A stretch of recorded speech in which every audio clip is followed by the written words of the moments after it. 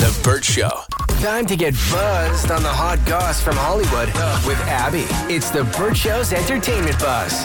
One final Beatles song is coming out, and Paul McCartney says AI helped him create it.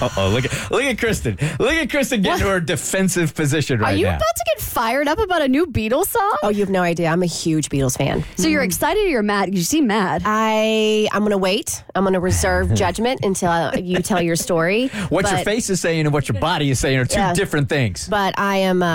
I'm a little nervous. I'm like, Kristen's over here. She's like, I'm going to wait as she takes out her earrings. Sleeves rolled up. Well, you got to remember, like the Beatles and Kristen, there's a emotional tie in there with her dad, whose birthday was yesterday or would have been yesterday. Correct, So yes. here we go. Yeah. oh, I would have pushed off the story. I'm sorry. No. Okay. I am. It seems very almost kind of kismet that all of this story is coming out at this time. So Okay. let's do this.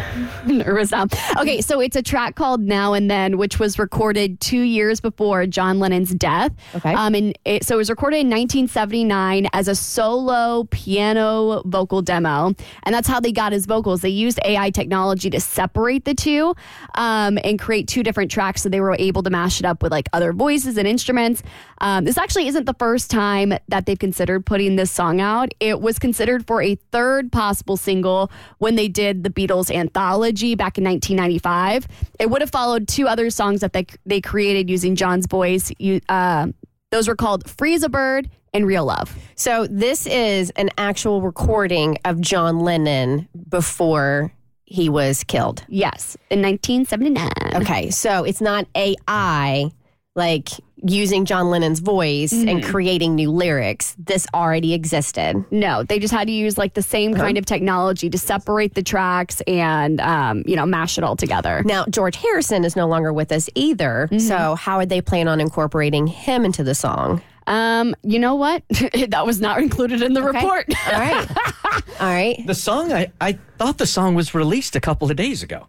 There was something that came out. No, I just saw on the rundown that they're coming out with it. Yeah, I think, because I saw something from Paul McCartney that it's coming, but not that it was I out. swear to you guys, I heard it the other day. You heard it the other day? No, so you can actually, so I think one of the reasons that they've decided to release it now is I think people are actually using AI to make this song because fans have known that this has been a thing for a while, and you can actually hear the original demo like on YouTube.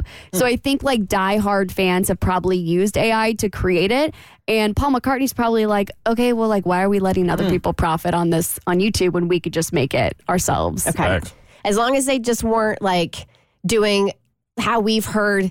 I think they have like a Frank Sinatra singing like a Lil Jon song or something like that. And Yes, it's really kind of pretty good. It's actually, yeah, it's kind of fire. It's kind of fire. It's funny and it's fire.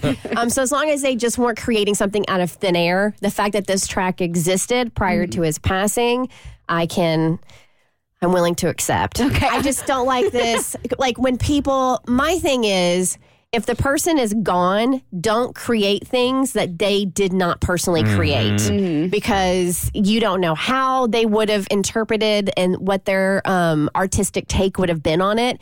So that's why whenever like all the stuff that's in Prince's vault, he didn't release that. Because he didn't want it released. So don't release it. I want to respect dead people's wishes, and I hate when people speak for the dead and saying, oh, no, they would have wanted this. No, hell no. You don't know that. You don't want to be haunted by Prince's ghost. Nah, that's a mean ghost. Yes. Yeah, It's tiny, but it's mean. It's a little guy. That's a punch, though. Okay, if you loved When Harry Met Sally, it might have looked a little bit different had a certain A-lister not turned down this role. So before Billy Crystal was cast, Tom Hanks was actually offered the role.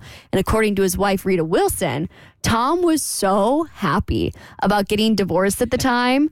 He was like, I can't do this role because if you've never seen the film, mild spoiler, there's a big storyline about the difficulties of divorce.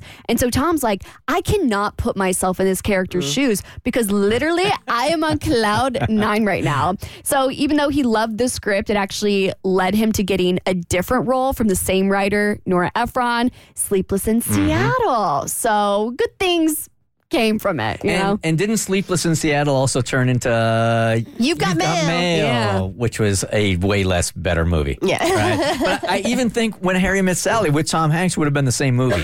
I think so too. Yeah, but I feel like if it had happened, I don't think we would have gotten Sleepless in Seattle and You've Got Mail. Right. You've Got Mail was still cute, because he would have just done it there. Maybe Sleepless in Seattle, but I doubt it. So I feel like it worked out for the best. Yeah, some fans were kind of sad. We're like, we could have gotten a whole trilogy of like Meg Ryan and Tom Hanks movies, but alas. I wish they would come back together to do another like rom-com movie now. I would love it.